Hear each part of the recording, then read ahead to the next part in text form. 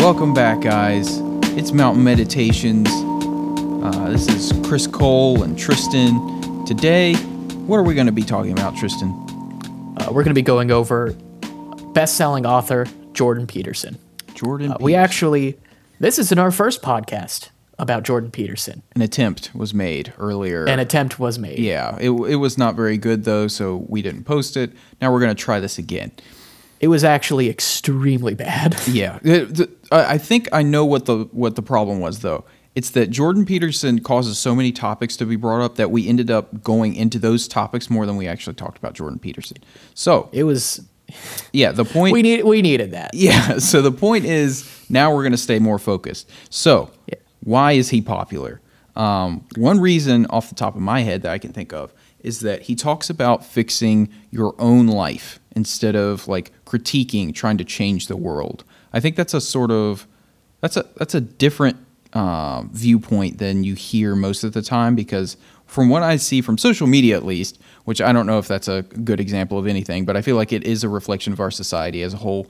At least in American society, it's very common to criticize the world and say, hey, this isn't right, which isn't a bad thing because you want to call people out when they do wrong things. But I think it's rare that people actually think introspectively and, look at themselves and say, hey, I can fix this in myself.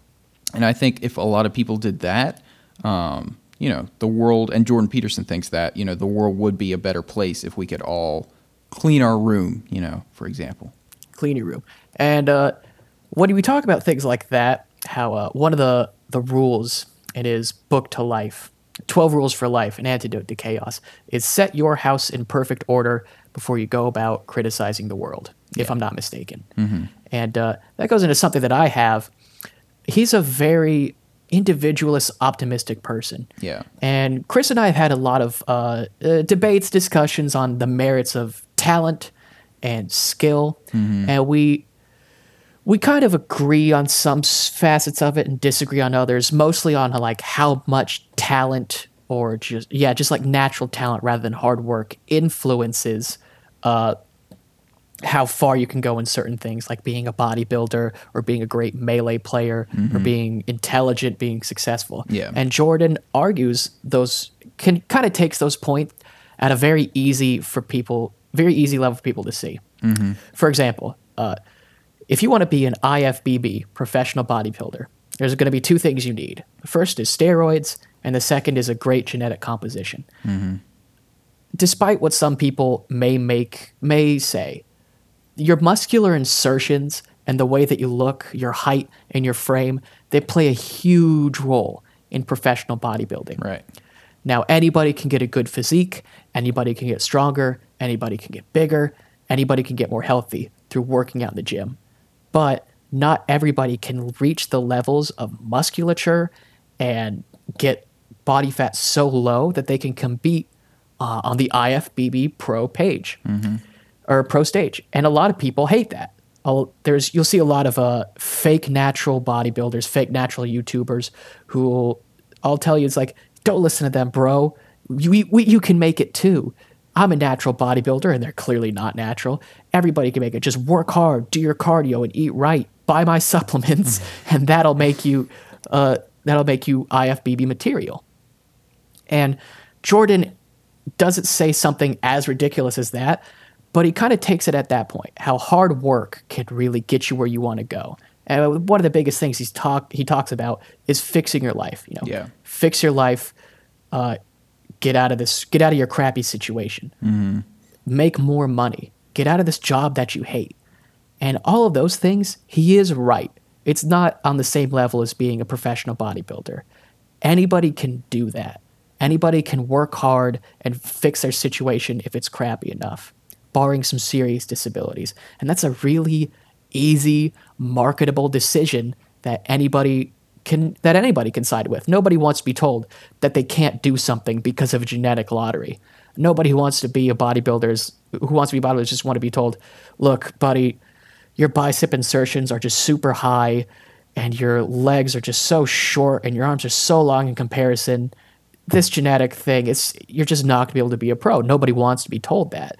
And Jordan isn't going to tell anybody that because he has a much more reasonable facet of like, look, maybe you're not the smartest person, maybe you're not the strongest person, maybe you're not the most interesting person, but anybody, if they work hard enough, can be smarter, stronger, more interesting, and you can get out of this crappy hole that you've dug yourself into. I actually think I disagree. And here's where I disagree is the part where you said that, you know, everybody wants to hear what Jordan Peterson is saying. And yes, he has critics. And I think this is what I think I just realized that this is the main point of why some people dislike Jordan Peterson is the fact that they don't want to hear that they can change their life. So, yeah, so you sit around and you're like, hey, I hate everything. I just hate where I am right now. And it's like, well, why don't you do this? Why don't you do that? People don't want to hear that because they say, well, I can't because of X, Y, and Z. Well, you know, you can. It's just you don't want to change anything. And so I think that's where people sort of, you know, other complaints I've heard about him, one being that he says things that are very obvious. That's what Anthony Fantano actually said this, the internet's busiest music nerd. He said that he says things that are just sort of redundant. You know, it's like, well, everyone knows that they should clean their room, you know, things like that. I think that's why, part of why he's popular is because he takes very simple ideas, very simple topics, and he's able to explain the deeper meaning to it. So you think he teaches you to sort of think about things in a more intelligent way. So he gives reason to why you are doing things. For example, if, you know, taking the whole clean your room thing, you're doing it for more than just, oh, now I've made my bed. Because for me, all throughout my childhood, I was never told why we do things.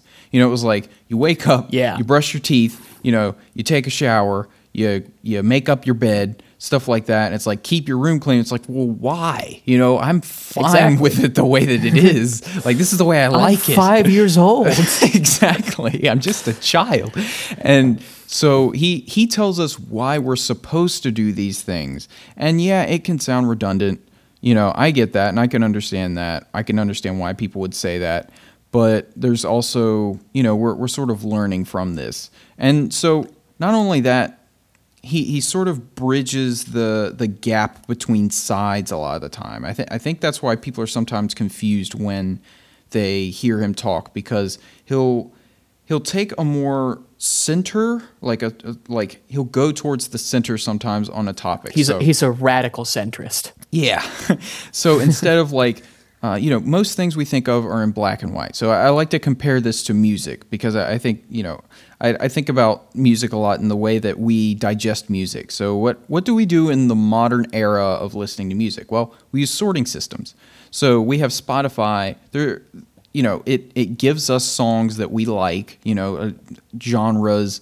You know, it has an algorithm for figuring out what you would enjoy. So music, we put them into playlists. We skip, you know, when you first click on a song, you skip to the, you know, you're at the beginning, then you go to the middle, and then you go, you know, somewhere in between, and then you go to the next song. And if you didn't like that, you know, next song. And it just keeps going. Why do we do this? Well, it's because we have so much music to go through. So I think we compare that to real life. Our brains have to sort through and essentially speed read through life in order to get through as much information as we can, because our brains have to process so much. So I think this is why Peterson is a good thing for our brains and the way that we view life, because he teaches us to stop speed reading.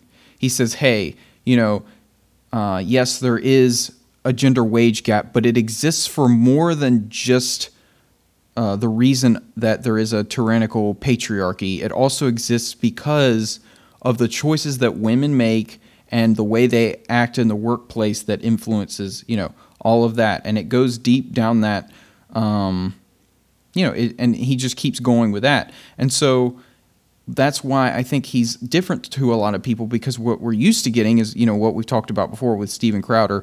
You know, he'll say something just like hate speech doesn't exist. You know, it's just like, boom, there it is. Like he just says, and then you go to Peterson, and Peterson says, well, yes, things, you know, a wage gap does exist, but for these reasons, and we can understand things better that way. And some people are really confused by that, because they'll say, you know, well, so what side are you on? You know, it's like you have to be on a side in order for people to put you into a category. And I think that's why he bothers a lot of people, is because they can't categorize him. And it's not even that he isn't on a side. He's on a very neutral, relatable side. Jordan Peterson, if anything else, is very against authoritarianism and tyranny. One of the earliest things that he got famous for was he spoke out against a bill called Bill C-16, which criminalized the misuse of gender pronouns when referring to transgender individuals. So if they wanted to have some made-up nickname of a pronoun, Z, Zim, or Zer, and he didn't want to use that, that could potentially be criminalized. And Jordan Peterson was characterized as a bigot, transphobe, horrible person, alt-right, neo-Nazi, racist, sexist, bigot, homophobe. As people who are rational and reasonable often are for some reason. Now, Jordan Peterson's argument had pretty much nothing to do with transgender people or gender dynamics.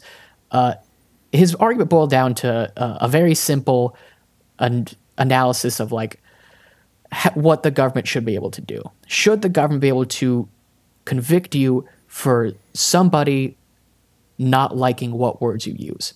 And that should be an immediate no from everybody. Yeah. Jordan Peterson, he never explicitly stated that he would just be unwilling to use a person's pronouns if they were polite and asked in a reasonable way. He just said that, look, when you allow the government to do something like this, when you allow the government to compulse speech. Compulse speech is what he was up against. When you allow the government to compulse speech, you're giving the government too much power, and that's a fast road to authoritarianism and tyranny. And people pretty much completely dodged his whole argument, and just called him a bad person. And that is one of the biggest reasons that I think he is the most misrepresented man, one of the most misrepresented men alive. I think Joe Rogan talked about this. No matter what Jordan Peterson says, people seem to just completely make stuff up about what he says. You probably remember the Kathy Newman lecture. Oh, yeah. I call what Jordan Peterson did there a lecture, because it certainly wasn't an interview, because Kathy Newman was just making stuff up. And it definitely wasn't a debate, because that would imply Kathy Newman had a chance of winning. So Jordan Peterson lectured Kathy Newman. And the whole time, her main thing was just to make stuff up. Yeah. Whenever he said something, she would just radically change what he said. So what you're saying is, all people are lobsters. We live under the ocean in rocks. Women are second-class citizens, and men are inherently superior. And Jordan would usually go, no, that's not even remotely what I was saying. And he'd try to gently lead her back on to the path of what they were actually talking about. And Kathy would immediately fling herself back off. And it shows how people really deal with Jordan. It's a serious dichotomy from people who like try to look into what he's saying and discern what he means from it. I wasn't told why I should clean my room or make my bed when I was growing up. And when I asked why, my mom usually just said, because I told you so. Yeah. And that made me really upset. And it was just like, it's just the wrong way you want to go about things. And Jordan Peterson, he went into just like, okay, you should clean your room, because your room is kind of a representation of like the way you're living right now. If your room is messy and you can't keep it orderly, you're not going to be able to fix your life. Are you in a job that you hate? Like I remember I was in a job that I didn't like. I was working at a Chinese place, and I would just like dropped out of school, and I didn't know what I was doing. And I just I listened into Jordan. He's just like, look, you have all these things that you need to do, because I had a lot of stuff that I needed to do and work on and fix. I needed to finish my education and repair relationships with people. And I had a lot I needed to do. It's like, look, if you can't even keep your room clean, do you really think you're going to be able to get back into college? And when you get back in college, if you can't keep your room clean, do you really think you're going to be able to complete a degree of higher education? Yeah. It's not like I'm taking the easiest major. Computer science is typically not noted for being easy. I wouldn't say it's super hard, but there's a lot to it. And then you have people like Kathy Newman, or people that I see on Twitter, who just completely sidestep what Jordan is saying, and they just seek to attack his character. And when you see those character attacks, it's really easy to root for him. It's really easy to like the underdog Right. who's just not being taken seriously. People see that, they just go, well, this guy's being nice and polite and displaying his points in an articulate and concise way. And this person is just completely misrepresenting their point. Yeah. And it's really easy in that sense to say, maybe this guy has something, maybe this guy knows what he's talking about. Because clearly they don't like what he's saying. And they will absolutely not address it. Yeah. And, because he talks about being true to yourself. And I like that a lot because I'm always like, throughout my life, I don't know why, but I guess it's just the way I am. I've tried my best to be as honest as I can always. And I like that he says, I think one of his chapters is something like, always tell the truth or at least don't lie.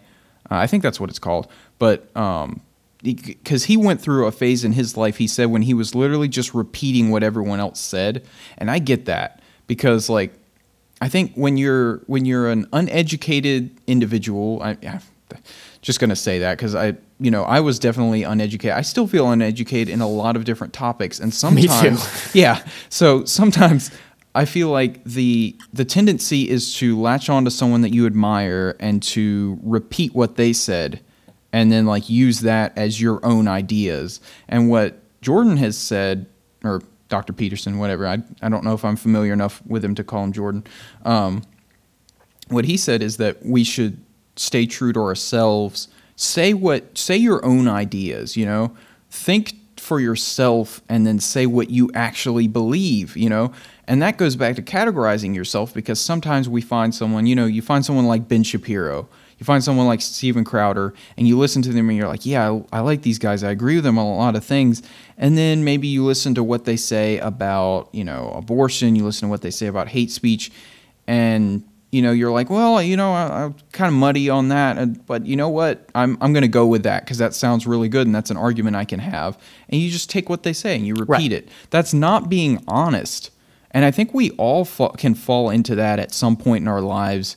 I do it a lot where you just start repeating things that you don't even know why you're saying it. So like coming back to the root of your own ideas, figure out why you're saying things, be true and honest to yourself. That's personally, I think, what I like about him. And I think a lot of people like that too, is because being honest is a really, difficult thing to do, especially intellectually honest with yourself. That admitting that you're not the smartest person in the world, you can definitely learn more and you don't know everything, basically. Being honest with myself is literally something that I've struggled with more than almost anything else my entire life. It's not easy. Yeah, it's not at all. So I wanted to bring up my favorite chapter from the book. It was chapter 11, Don't Bother Children When They're Skateboarding. So this is my favorite because it links to another topic that I want to talk about. The reason I think Jordan Peterson is so popular, one of the reasons, obviously, we've listed a lot here already. Think about young men right now, which is his main audience, is right. Young men. First of all, we can't forget YouTube. YouTube has been a huge additive to his fame. Basically, the reason he's out there right now is because people found his lectures online. They started listening. They were like, "Wow, this guy really knows what he's talking about," and he sort of went viral in a way. Yeah, that the internet obviously has made him more famous, but I think a big reason is it's a generational thing. So right now, people like us, people our age, I guess we would classify ourselves as millennials. I know there's I'm not sure if I'm a millennial or not. I have no idea. Yeah, I sort of fall on the line, I think. But I don't believe there's any unified definition. No, and that's what frustrates me. But so millennials, like our parents were of a generation that were, most of them were neglected a lot by their father figures. So their dads were working. I know I was. Oh no. Their dads were working extremely hard, every single day. So this is our parents that I'm talking about. So our parents' parents were working very hard every day. And their kids were basically expected to be adults from a very young age. So, you have to fend for yourself. you had to learn how to be a man essentially from a very young age. And so these kids grew up, our parents, they grew up and they want to give their own kids more attention and love. So, because a lot of times you find that parents will want to give their children what they didn't have when they were young, because that was what because was missing they from care. their life. Yeah, they love you. They care. They want to give you everything, and so part of They everything. want you to be happy, and it's Right. working so terribly. You have to hate your kids a little bit for them to be okay. Exactly. No, that's actually part of this, because so this chapter, the reason it's about skateboarding, he talks about the children that he would see on his way to work that were skateboarding. A lot of times they wouldn't be wearing helmets. They're doing like insane tricks all over the park. And so a problem that arose is that eventually they started making barriers so that the kids could not skateboard on those certain areas of the park to like limit them, because it was deemed as unsafe. And so he was talking about the grand scheme of everything I've been saying so far comes together in that he was talking about kids have been coddled so much from our generation that everything was deemed unsafe. We were sort of sheltered. I know I personally was, and I love my parents. They were just trying to do the best for me. But what ended up happening is, danger is that's an element that was taken out completely from my life. I was never in danger at all. And what happens is because bravery is a skill. You don't learn bravery. You don't learn how to get out of your comfort zone. And he actually talks about that the best way for, like, he says that a part of your brain actually grows and like activates when you try a new activity. And he said that comes from bravery itself. So if you don't learn bravery from a very young age, doing things that are somewhat dangerous, how can you take on the world when you're an adult? How can you expect to be brave? How can you expect to ask for a raise? How can you expect to like go to a job interview? I had the hardest time, like, this is so sad, but I have a hard time ordering food. Oh, Chris, come on. No, I'm serious. Like, walking up to a Subway employee and saying, "Can I get white bread?" That is hard for me. And there's a reason for that. It's because I wasn't put into danger as a child, and I don't know bravery. I'm somewhat weak. And so I think that's why we're drawn to Jordan Peterson, or me specifically, I guess this is more personal, is because he teaches us that we need to be brave in order to excel. We need to put ourselves in danger, because your own decisions affect your life. You need to take responsibility. I have something I could talk about too. When I was growing up, I was in a rural part of South Carolina, very rural. I grew up on a farm, and my mother is a very busy woman. She ran her own business after my dad passed, so she ran her own business as a widow. Mm-hmm. So I actually had an almost disproportionate amount of freedom when I was growing up, because when I was out at the farm, There wasn't an internet connection for the longest time, and the internet connection that we eventually got was so slow that I just never even used the computer. Yeah. The only link that I really had to the outside world was the TV, and TV gets boring. There's a lot of commercials, so I was afraid of certain things that other children were never afraid of, and I was absolutely fearless of other things that maybe I should have been. I remember from almost the time that I could remember, my dad was taking me hunting and fishing. When I was 7 years old, I skinned a deer. I took it all apart. I took the skin off. I took the meat out. I threw the guts in the pond with my dad. Not with my dad. He had passed away at the time, but I took the guts apart. I believe it was with my Uncle Johnny or Uncle Borja. And, we killed and butchered a deer. And that was almost nothing to me. Nowadays, things dying, it really doesn't have that much of an impact on me. And that could be a couple of things. It could be the fact that my father passed away so early with his brother-in-law, who was around me a lot and a good friend of mine, passing not too long after. And then my grandfather, who kind of stepped in as a substitute father figure, also passed away when I was in high school. Wow. So, yeah. And then all at the same time, I was just murdering fish and animals for food. So it's just death and things dying, things ending, it just doesn't like have that much of an effect on me.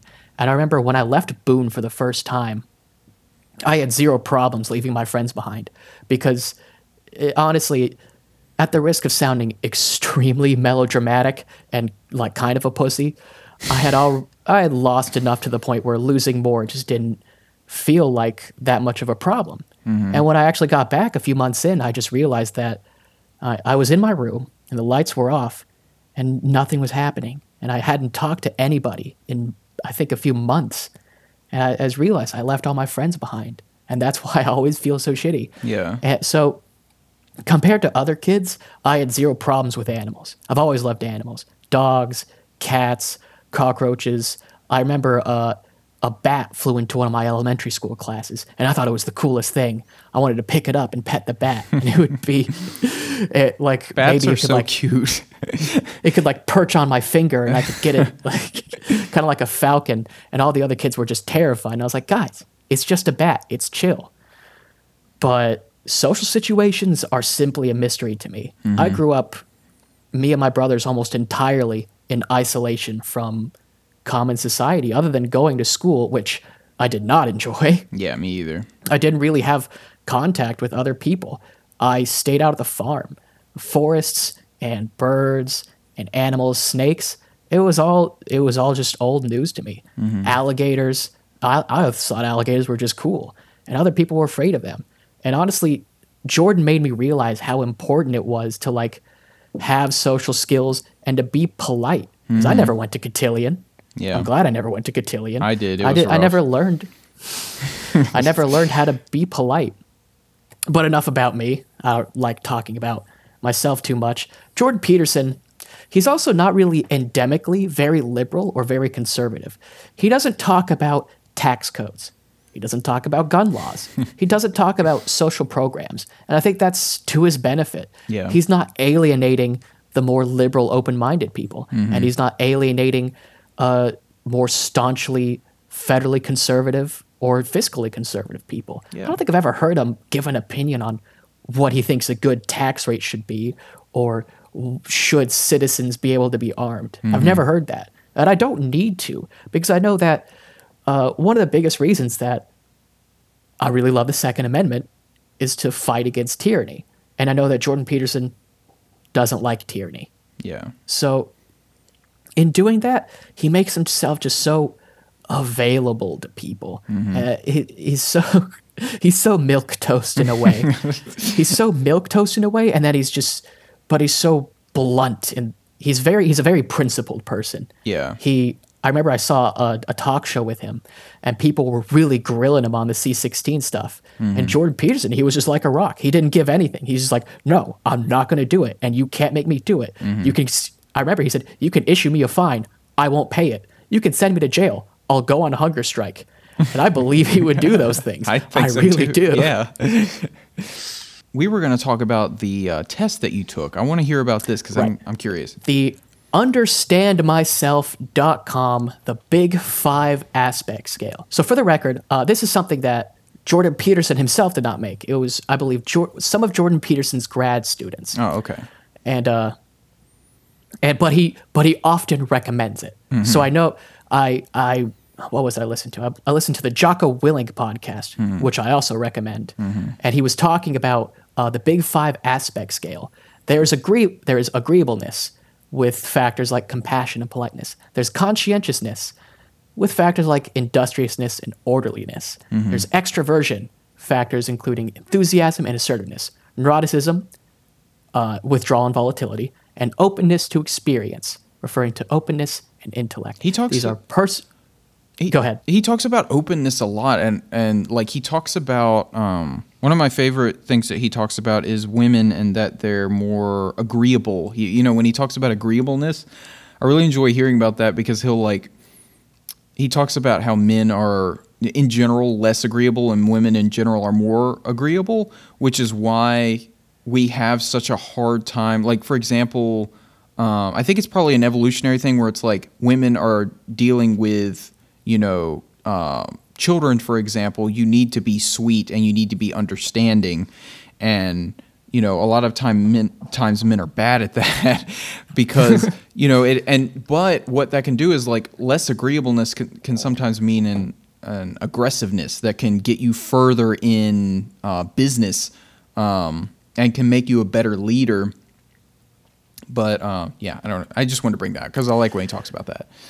So going into openness, that's the one I'll start with, actually. Okay. You mentioned all these nice things about openness, which really shows a lot because I am in the 27th percentile of openness. That means with 100 people, I am less open than 72 of them. I am low openness. So what he starts with is he says, you are moderately low in openness to experience, which is the primary dimension in creativity. Openness to experience is a measure of interest in novelty, art, literature, abstract thinking, philosophy, as well as sensitivity to aesthetics, emotions, and beauty. Chris, how open to aesthetic emotions would you say that I am? Gosh, yeah. I think that's a very accurate number. What was that thing you always said with me and ones and zeros? Yeah, I always said that Tristan like thinks and speaks in ones and zeros because it's like you're speaking to a machine basically a lot of times, and obviously Tristan has emotions. That's just a joke. So ones and zeros. That's Tristan. So a couple things that I picked out here. They do not typically engage in prolonged abstract thinking and seldom consider philosophical issues. I am on record saying when I was growing up that philosophy is only for people who have never had to work for a living. And I still kind of consider that you sound like true. Scrooge, like that actual Scrooge character. That's so funny. I was the lead in A Christmas Carol in 4th grade. I was Scrooge. Yeah, no, that fits. I can see that. And that quote is from Futurama. I don't rip bits. That's what a robot said. He's like, philosophy's just for people that never had to work for a living. Was that robot's name Tristan? I like to think so. So here's one of the traits to openness. Intellect, very low. I'm in the 11th percentile of intellect. Of 100 people, 88 of them are higher in intellect than me. Can we clarify this? Because it sounds like they're calling you stupid. I think they are, but they kind of walk it back. Which, okay, fair. No, do not confuse the personality aspect of intellect with IQ. Intellect is a measure of interest in abstract ideas, which I guess, I mean, I like art, but I don't value it in the same way that people do. I value it. I do. My godfather, who's one of my best friends, is a professional artist. He actually makes and sells art for a living. I value art, but just probably not when it refers to my life in the same way that most people do. I don't really credit art for much. Okay. Yeah. I know it makes me sound super pretentious. Moving on. What's next? Openness, typical or average. So I'm pretty averagely open to new stuff. The closest synonym for openness is creativity. So on a creative level, I'm about average. Okay. Let's see. Neuroticism. Typical or average? I'm about typical levels of neuroticism. People with typical or average levels of neuroticism have a balanced view of the happiness and the sadness of the past, present, and future. And believe me, my past is very sad. Chris will tell you.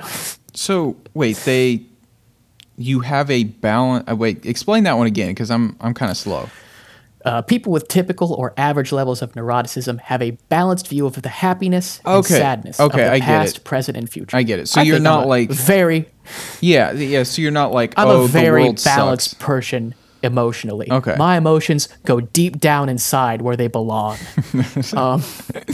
Levels of withdrawal high. I'm in the 83rd percentile. Yeah. You just talked about that a little while ago. Individuals high in withdrawal feel above average levels of anticipatory anxiety. This makes it much more challenging to approach new, uncertain, unexpected, threatening, or complex situations. Like ordering at Subway. Yeah, I think they're just calling me a bitch. I'd be right there so with all you. All of Jordan's grad students, you can fucking see me in this. All of Jordan's, they just... Honestly, I just got kind of roasted. Yeah, it sounds like they were just like, let's just hit this kid with everything. Here's one that I like. Volatility. Moderately low. Individuals moderately low in volatility tend not to vary much in their mood. I've got that young self-control. Oh, that's good. They're not particularly irritable, feel lower levels of disappointment, frustration, pain, and social isolation. Okay. I don't feel social isolation because that is my normal state. Moving on. Orderliness, moderately high, which I was pretty surprised about because I'm not a very clean person. I'm trying, but I'm not very clean. You are moderately high in orderliness, which is one aspect of conscientiousness. Your score puts you the 66th percentile. Moderately orderly people can be somewhat disturbed, even disgusted by mess and chaos. They would rather keep everything tidy and organized. I would rather keep everything tidy and organized, but goddamn, I am so lazy. No, I just don't do it. I get that. I think we're similar there because I've always told my dad this. Like, I'm bothered by mess, but I'm a messy person. Like, I walk around and I see the mess and it influences me and it hurts me, but I do nothing about it. Yeah. And let's talk about one of the big ones. Let's just stick to the big five. Conscientiousness, low. You are low in conscientiousness, which is the primary dimension of dutiful achievement. That makes sense because I was supposed to do a lot of things today and I didn't do any of them. Because I woke up at 11:30 and went to the gym at 2. Wait, and now I'm here. So they just basically said that you don't do anything? Like, I don't get that. Yeah. Again, they just fucking roasted me. People low in conscientiousness do not regard duty as particularly important, and they don't like to slog away at their tasks. That's very accurate. I really just don't like... I'm pretty lazy. Oh, okay. They will only work hard if pushed, generally by outside forces. That actually goes into the podcast. I wouldn't do this shit if Chris didn't do it. If I'm not there yelling at him and constantly texting him. They are highly likely to procrastinate. That's not true. I'm actually 100% likely to procrastinate. Industriousness, exceptionally low. I'm the 3rd percentile of industriousness. Wow. People who are exceptionally low in industriousness are extremely unlikely to be successful in school. Dang. That's true. And in administrative and managerial positions, that's true. Dang. If they are highly intelligent, which they made sure I'm not, they will almost certainly be regarded as underachievers. I've never been regarded as an underachiever. Nobody expects anything from me. Where's that one that I thought was really funny? It was like compassion or something. Compassion. Exceptionally low. I am in the 0th percentile of compassion. If you have a room of 100 people, there is nobody less compassionate than me. You're not even in the room.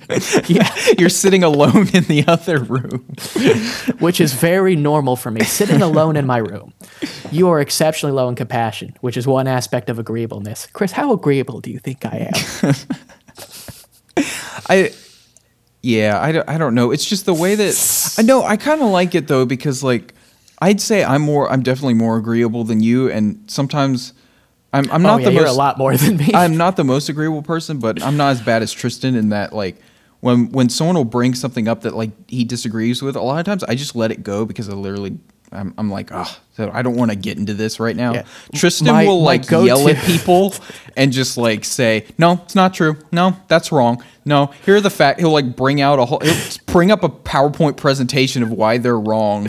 And it's so frustrating. I keep that MF flash drive on me. Can we not do this right now? Like when it gets really bad, I just resort to just loudly denying things and then accusing them of stuff. No, you're lazy.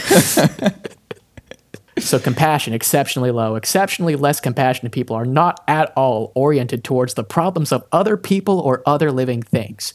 One thing, I don't care about people, I love animals. And that's not a joke at all. They are not, I'm a veterinary technician, give me a break. They are not swayed or emotionally engaged by helplessness or cuteness. Oh. You should see me with a pug. They are very willing, even happy, to make other people experience negative emotion by engaging in conflict and competition. Ask about my Yoshi. Wait a minute, can I get this straight? So basically, you're stupid. You can't do anything, and you also love making people sad. I've never heard a more accurate description of my life. This test just took you through the wash. Yeah, that was actually something Jordan Peterson said. I was listening to one of his podcasts with Jocko Willink, and this was the thing that made me want to take it. He's like, you will not like this test. It's not, because like, it's not astrology. It's not going to give you some vague nonsense that's kind of nice that anybody can apply to themselves. It's going to kind of shit on you, and then you're going to understand more about yourself. You mentioned that women are higher in agreeableness. Well, I'm not. I'm in the 4th percentile. Agreeableness, very low. Nice. People with very low levels of agreeableness are seen by others as markedly competitive, colder, tougher, and very much less empathetic.